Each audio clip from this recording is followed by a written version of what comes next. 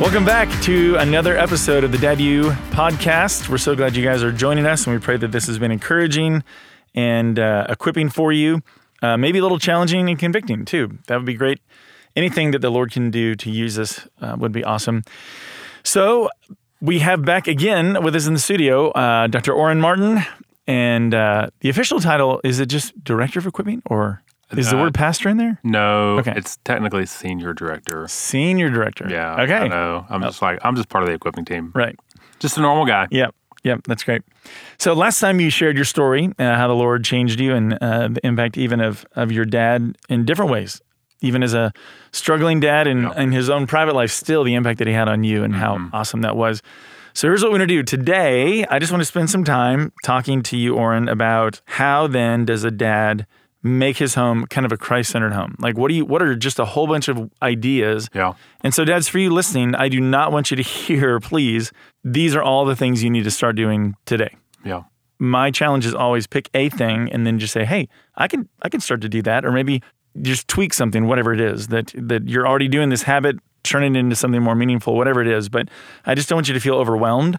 But if there's just a thing that you can begin to do, and then just recognize that Satan is always about discouraging us, is leading, reminding us of our failures or our inconsistencies, which so many times it's just true. You know, we think of Satan being a liar and the father of lies, but I just know so often him condemning me before the Father, he doesn't have to lie. Like he's just talking about my day. Like, yep, that was me today. So always remember your identity in Christ as you're even thinking about doing these things. But what do you have for us? What are some ways that you or dads can have a Christ-centered home? Yeah, man, what a good question. And I'll just be the first to say I do this imperfectly, and it's been a process for us to grow in that. And I'm so thankful for godly men and women who've invested in us, who have modeled Christ-centered homes for us. Yeah. So, a little part of our testimony is when we moved to Louisville, Kentucky in 2004, we did not have kids. We'd been married for 5 years.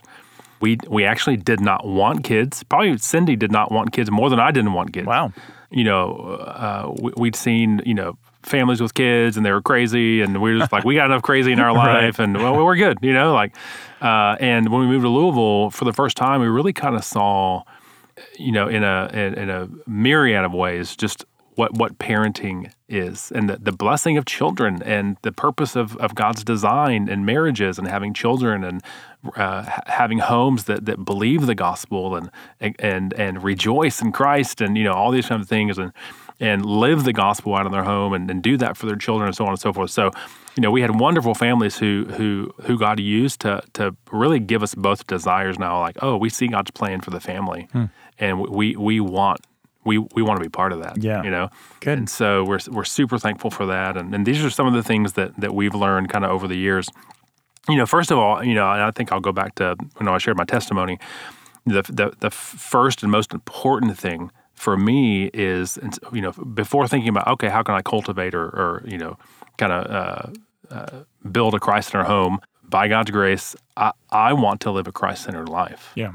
And so, before, I want the gospel to impact our family. I want the gospel to impact my life, And so I want to think carefully, and I want to think deeply about what the gospel is and how it connects to my life. And not just part of my life, but all of my life, right? And, again, you said just, a couple of minutes ago, our identity in Christ. Like, I don't want to move past that because it's so important. That, Romans 6 is one of my favorite passages that after Paul has this astounding view of God's grace, right? And where sin increased, grace increased and abounded all the more. If Paul was accused of anything, it's having a too big a view of God and His grace, right? Because he anticipates his objectors saying, well, if that's the case, if grace abounds even more, where sin abounds even more, then we ought to sin to get more grace, right? And Paul's like, how can it be? No. Right. How can it be? Because don't you know that you who have died with Christ have been buried in His baptism? You've been baptized into His death. You've been raised to walk in newness of life. You've been, Ephesians 2, seated with Him in the heavenly places. This is who you are. What's true of Christ is now true of you, believer. And, one of my favorite quotes by Sinclair Ferguson on this topic is, if your identity is in Christ, if you've been united with him by faith, and I'll just challenge any of our readers, go through the New Testament and circle or underline with a pen or pencil, whatever you do, all the times it says in Christ, with Christ, through Christ. I mean, it's literally hundreds of times. That's our fundamental Christian identity, is if we are identifying with Christ by faith, if we believed in him and received him into our life, you are no longer marked or defined by your past, Sinclair Ferguson says. You are now defined by Christ's past, his death, his burial, his resurrection. Yeah. And that's so profoundly life-shaping, because I can think, for 21 years, this was my past. I was addicted to pornography, alcohol, whatever it is, and we can often think, that's just who I am. It's kind of like AA, right? Mm-hmm. You're always going to be an alcoholic. It's just you've been sober for X number of years. Well, that's not Christian, right? Praise God for AA and how people found freedom from substance abuse. But for the Christian, right, it's not, I'm just a sinner and I've been a Christian for 40 years. No, I'm a saint. I am in Christ. Mm-hmm. Do I still sin? Yes. Yeah. But that my fundamental identity is I've died with Christ. Sin has no reign over me. There's a new king in town, and I'm united to him, and he gives me his spirit so that by his grace I can walk in newness of life. And so now I want to connect that to all of my life, not just the parts that are like safe and comfortable. Like, Jesus, you can have this part of my life, right? I won't eat liver anymore, right? Well, that's easy. I hate liver. Right. No, with my money, with my time, with my resources, and even the word it's not my time and my resources. Yeah. He's bought me with a price, therefore glorify God with your body, right? And all of your life. And so with my marriage, with my parenting, with my thoughts, with every space of my mind and heart and body and soul and everything through and through, I want that to influence and affect every part of my life. And, I find that the more I'm thinking carefully and deeply about that and how Christ and who he is and what he's done connects to my life, I find it much easier to parent out of that and help my kids see that. Yep. So, I would just say, first, meditate on this. Right. Memorize passages like Romans 6 and Ephesians 2 and that kind of stuff. I might have said it on here before, but I always use the analogy of the oxygen mask when you're on the plane. Yeah. That before you help anybody else, you've got to be breathing. Yes. And so then out of your own health, then you can help other people. And I'm going to steal that. Okay. I like that. I actually bought an oxygen mask online, and I kind of hold it up sometimes and talk about it. Yeah, it's cool. A good reminder, because I can't help anybody if I'm not breathing. Yeah. So I've got to do that, not in a selfish way, but everything's got to flow out of my identity first in the gospel. And then if it's on my heart, Jesus said, then out of the overflow of the heart, the mouth speaks. And I think for a lot of dads, they don't even know what to talk about. But it's like, well, what are you learning? What's God teaching you? Like, what are you in awe of?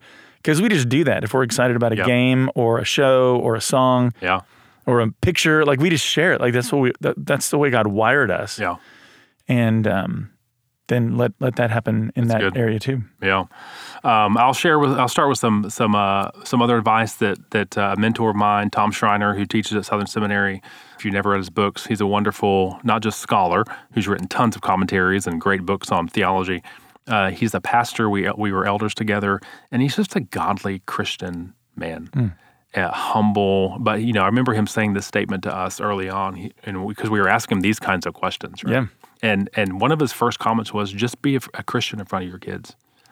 That's just live Christianly. Be a faithful Christian by God's grace in front of your children. Let your children see that. Mm-hmm. And one of the ways that we want our children to see that, in ways that we saw in Tom and Diane, his wife, is I want to be first in confessing and repenting of sin. Mm-hmm. So how the gospel connects to my life and how I then parent out of that to my children is I want the gospel to see in my life. And so when I sin against my kids, when I get angry or frustrated, I mean, even having a recent conversation with my oldest about thinking about work, and he's about to turn 15, and we're saving up for a car and all this kind of stuff, and I don't see a lot of motivation in him, as much as I would like to see, right? Or maybe it's just the kinds of things I want him to be passionate about, he's not passionate about, which honestly, when you think about that, it's because I want to make my son into an image of me. Yeah. And that's selfish. Yeah. So identifying that idol in my own heart helps me parent Jonathan, right? And so even talking about, I was getting frustrated and I was just like, great, just this week, I want you to go knock on X number of doors and you're just going to start mowing grass, because that's what I did as a 13-year-old, 14-year-old, and I was just harsh with him, and so, man, a few minutes later, we were out for a family walk and I just walked up with Jonathan. It was just me and him, and I was just like, Jonathan, I'm sorry. Like, I spoke with you in a way that wasn't honoring to God. And I apologize, and I ask for you to forgive me. I need God's grace just as much as you need God's grace. Mm-hmm. And, I just think that those kinds of moments, man, it's hard. Yeah. I'm a prideful man, and I want to be perfect, right? And again, that's exposes the problem, because I'm trying to be Christ and the Messiah in my home, and I'm not. Mm-hmm. I'm not the perfect one. Only Jesus is, and that's why we need to put our trust in Him. Yep.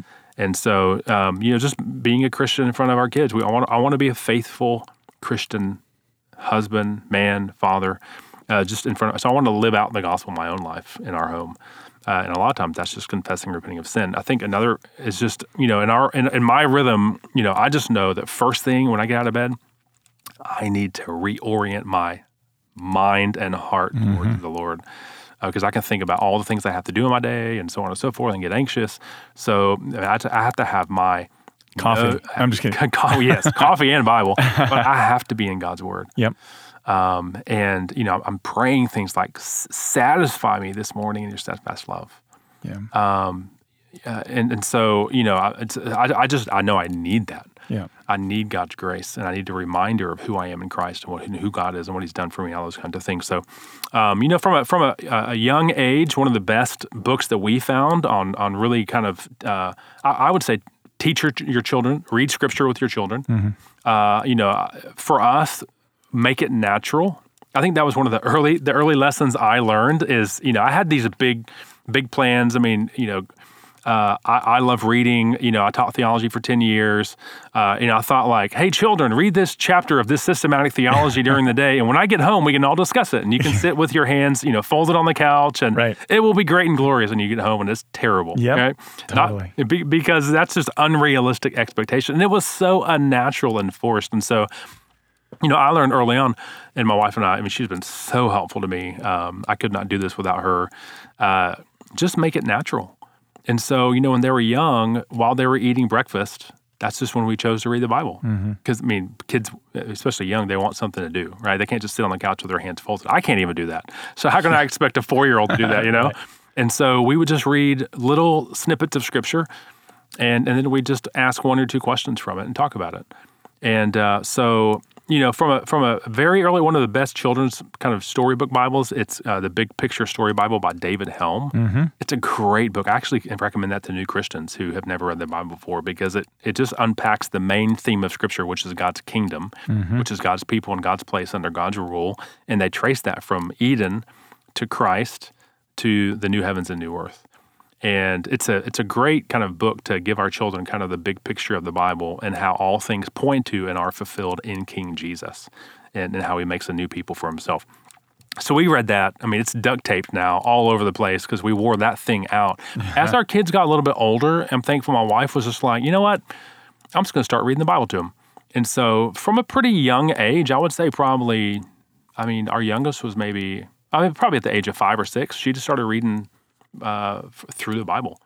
And so our kids have been through the Old and New Testaments, Old Testament at least twice, New Testament probably 4 to 6 times. And she just reads through every morning when the kids wake up. That's what they're doing. They're reading Scripture. A chapter? Yeah, a chapter a day. And commentating as you go, or just okay? And honestly, this is Cindy doing this because I'm at work. Okay. If I'm home, I'll lead it. Okay. So like Saturdays, or if there's a dad don't go into work, I'll do it. But honestly, it's Cindy doing that. Okay. And then when I get home at the end of the dinner, I'm constantly asking questions. Hey, what did y'all read today? Mm-hmm. What did y'all learn? What did that teach you about God? Yeah. What did that teach you about, your need for Christ? What did it teach you about Christ? How does that apply to to our lives? So I'm just like, and I think maybe another thing that's been helpful to me is on my drive home from work, I take time to think through Ephesians 5. And I mean, this is my routine every day. I turn off the radio, whatever I'm listening to, and I just think through Ephesians 5. Husbands, love your wives as Christ loved the church and gave himself up for her. Nourish her with your word. Yeah. And so, it kind of helps me reorient. Like, I'm about to step in to the home where my natural instinct is I want to be passive. It's been a long day, tons of meetings, tons of podcasts. No, you want to go home and you want to kind of tune out and be disengaged. And I have to remind myself, I don't go home to disengage. I go to engage in another way. Yep. And so I go and I try to think of questions, and usually it's, what did y'all read? What did y'all learn? I'm just peppering questions, So, man, read Scripture like crazy and show how all Scripture from Old Testament to New points to and is fulfilled in Christ. So thinking about Luke 24, their hearts burned when they saw Christ in the Scriptures. And I want my kids' hearts to burn because they see Christ in all of Scripture. Christ doesn't show up he technically shows up in Matthew 1 in the incarnation, but there were pointers to him all along, right? He's the greater prophet, priest, and king. He's the better, Abraham, Israel, David. He's the better temple. He's the better covenant, right? The new covenant that he makes. He's the better everything, right? Yeah. And so, I want my kids to rejoice and exult in the glory of Christ and God's plan to sum up all things in him, right, as Ephesians 1 says. And so we read Scripture like crazy. I think another way that we try to do this, and Cindy's been really faithful at this, is we go through a thing called Operation World every day. Okay. If you're not familiar with that, Operation World is a book, now it's an app, where they give the latest stats on every people group, every known people group in the world. And 365 days, you pray for a people group. And it goes through, this is who they are, this is some of their history. It's about a page long. You can read through it with your kids. It gives how to pray for them. This is how many number of Christians that we know that there are. So maybe think of Central Asia, Turkey. There's, 2%, right? 3% Christian, right? So you think about a population that large, there's only, a couple of hundred Christians. Yeah. And so, we do that to open our kids' eyes and view of the world and what God is doing. Yeah. And, when they were little, we have a big map, a world map on the wall. And, so we'll open Operation World, we'll see the country, we'll say, who can go find it, and so we'll find it on the map. And so I think that's just, we're trying to open our kids' eyes to just outside of ourselves, to God's work in the world and the Great Commission, right? That Christ has commissioned his disciples to go and make disciples of all the nations by baptizing and teaching and so on and so forth. So we do Operation World. Again, this is probably part of our personalities. I know, maybe not everyone's wired this way, but so it may take more intentionality, but just talk with your kids. Honestly, I think that's the great. I imagine you would agree. Is just have conversations, right? And make it natural. So it's not like you're waiting for the sixth inning of the baseball game. Then you're like, kids, did you know what I learned in the Bible today? It's so unnatural and forced. We just want to make it a part of that's the culture. That's the air that we breathe in our house. Yeah. So we want to see a big view of God and how huge view of God that connects to every area of our life. Yep. And so we just, pray through and think about skillful questions to ask of just, I go home and this is what the Lord's teaching me. This is what I read. This morning I was reading in 1 Timothy 3. And, I'll go home this evening at dinner and we'll talk about those kinds of things, and I'll ask them what they're learning and so on and so forth. So just, make it natural. And this is really just Deuteronomy 6, right? When you wake up, when you go to sleep, when you rise, you put the word here, you tie it on your fingers, you put it around your doorpost. It's getting God and his word in every corner of your life, right? And thinking through how to do that naturally, right? In ways that aren't forced or awkward. Yep. And you know what? There's going to be awkward moments. I think that's the thing. And what's amazing is God could even use awkward moments for his glory. Yeah. And if my kids learn more about God through awkward moments, then praise God. Yeah. Right? And I think a lot of times it's we feel awkward in our minds, but they don't. They don't know the difference. Yeah. Because in our mind, we're like, I wasn't raised this way, or this is weird. Okay, now I'm going to bring up the Bible. And a couple things there. One is, again, they're not thinking that it's awkward. But number two, then the more you do it, though, so don't stop if it feels awkward. The more you do it, the more it's just natural. That's right. And I was amazed I forget what I've shared in here before sometimes, but I'll just share this again. We did with our Parenting on Point class that we offered back in the fall. The last session we had a panel of the grown kids, of the people that were the table leaders, and they were asking them what are things that your family did that you appreciate or that you might do. And my daughter was on there, Annabeth, and she said something like, "We did family devos every day." And right away in my mind, I was like, no, we didn't. Like, if we didn't do it every day. It could have been something that we talked about or things like that. But in their mind, what they remember is different than what it might have actually been. And so just a reminder there that you don't realize, even just your imperfect fumbling and stumbling through, here's a Bible story, and I'm just going to share it, I'm just going to read, that impacts them. And they are listening. They might not act like it. Yeah. But just you have a bigger impact than you think. Yeah, and I think that's really important because I remember when we moved to Louisville, there's another elder, professor, who was elder of church and also taught at the seminary, massively influential to me. I remember him telling me he has 2 daughters, and he's like, every night for 30 minutes, I would spend 30 minutes with each daughter before they went to bed, and we would talk about different aspects of theology. And I thought, but I guess I must do that too. I need to spend 30 minutes with every kid. And then I went and talked to somebody else, who kind of saying, different elder, also taught at the seminary, and he was just like, we never did family devotions. We just talked about the Lord and what He was teaching us, and we talked about Scripture kind of throughout the day, and so what that taught me, and maybe this is freeing for you men. I felt really burdened, like, I have to do it this way.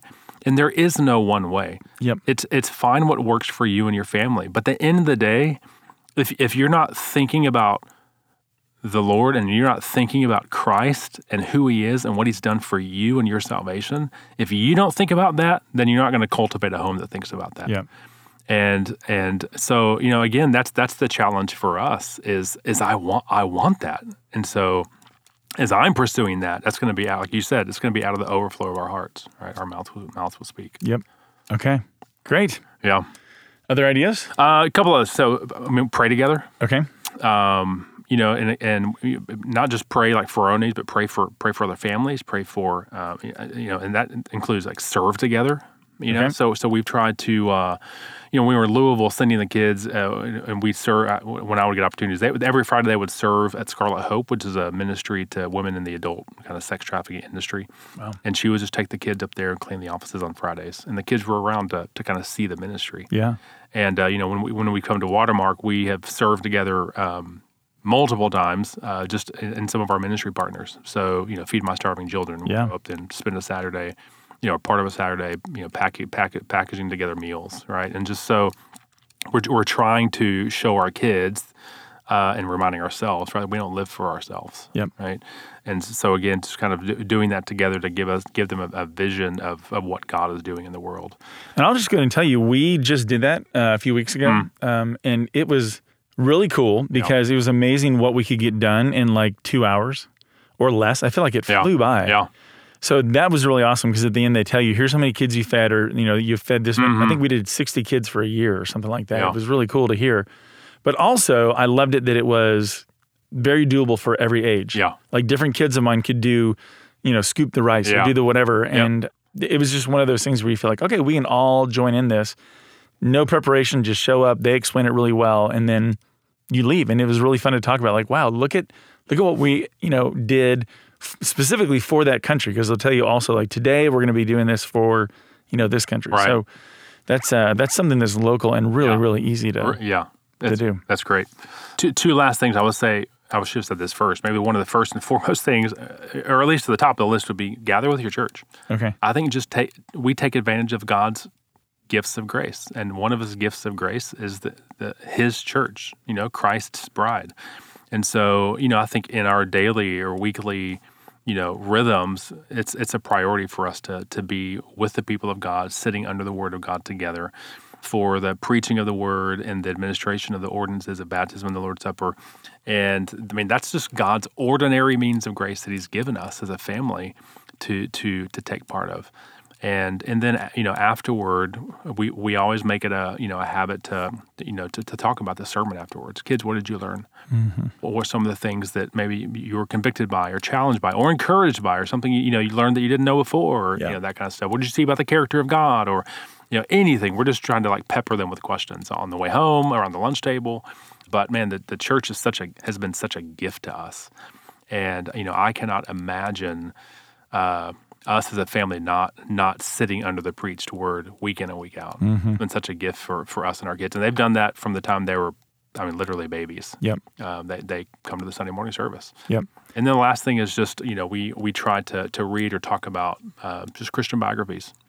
And not just like missionaries, as though that's the super Christian. Right. There's just ordinary faithful Christians who go where God called them to go to take the gospel to people who need to hear it. Yeah. But we also talk about people like John Bunyan, who made shoes, right? And he what they call a tinker, right? Yeah. And that famous quote by John Owen, who was very different from John Bunyan, 18th century or 17th century.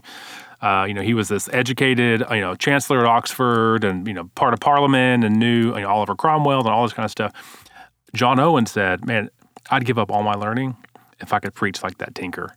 Wow. And so, just showing our kids, we don't know what God's called you to. Maybe it's to academia. Maybe it's to an Owen type of life. Yeah. Maybe it's just to make shoes. But you know what? You can glorify God and enjoy Christ in whatever you do. And so whatever vocation, the Lord's calling you to, we just want to put before them faithful Christians who have lived and died in the Lord to encourage them and to encourage us. Yeah, that's so good. We would do that at least once a year. We would read when it was like an updated version of the Fox's Book of Martyrs, but it was Jesus Freaks. Oh, yeah. Did you ever use that? The DC Talk one? I've seen it. But we did every year around Halloween, when it was we would talk about All Saints Day as well. We would read stories of the different guys who were martyred for their faith. Yeah. We had a really cool blessing, and I wish we could have lived there longer next to them, but we rented, this is when we lived in California, but we rented a house from the church because I worked there part-time, and the house next to us was the missionary furlough house. So every few months, there would be a new couple or family living there because they were just on furlough, and just to have them over and hear their stories. And I think just to make our kids see them and just go, these are normal people. They're not, like you said, super Christians. They're just talking about what they do over there or what their lives are like. Yeah. And it was just a really cool way to, have a little insight, because we'd have some from Papua New Guinea. Yeah. We had one he had been part of working with the underground church in China, but it was just cool for them to see even the excitement of this is what people are doing today, not just way back in the day too. That's good. So, well, great. Well, thank you, sir. Dads, my pleasure. Yeah, Dads, I hope you've been encouraged. And again, if there's just a thing that you can begin to do, I think the big theme that even I'm picking up from everything you shared, Oren, is just God's word. Yeah. It just being reminding yourself of the gospel, but reading the word. And we can do that. I think a lot of times we as dads get intimidated thinking I've got to have, a big family devo with an illustration and a craft planned, and that my kids are going to be so excited. And they might not be. Yeah. But it's just, do I believe the word of God is living and active and sharper than, double-edged sword, and it can get to their heart. And so I think that's what I got to rely on too. Yes. That God's at work in them, whether I see it or not. Awesome. Well, dads, we are praying for you guys, and thanks for joining us. Again, just a reminder to love God, live his word, and lead your family. And we'll talk to you next time.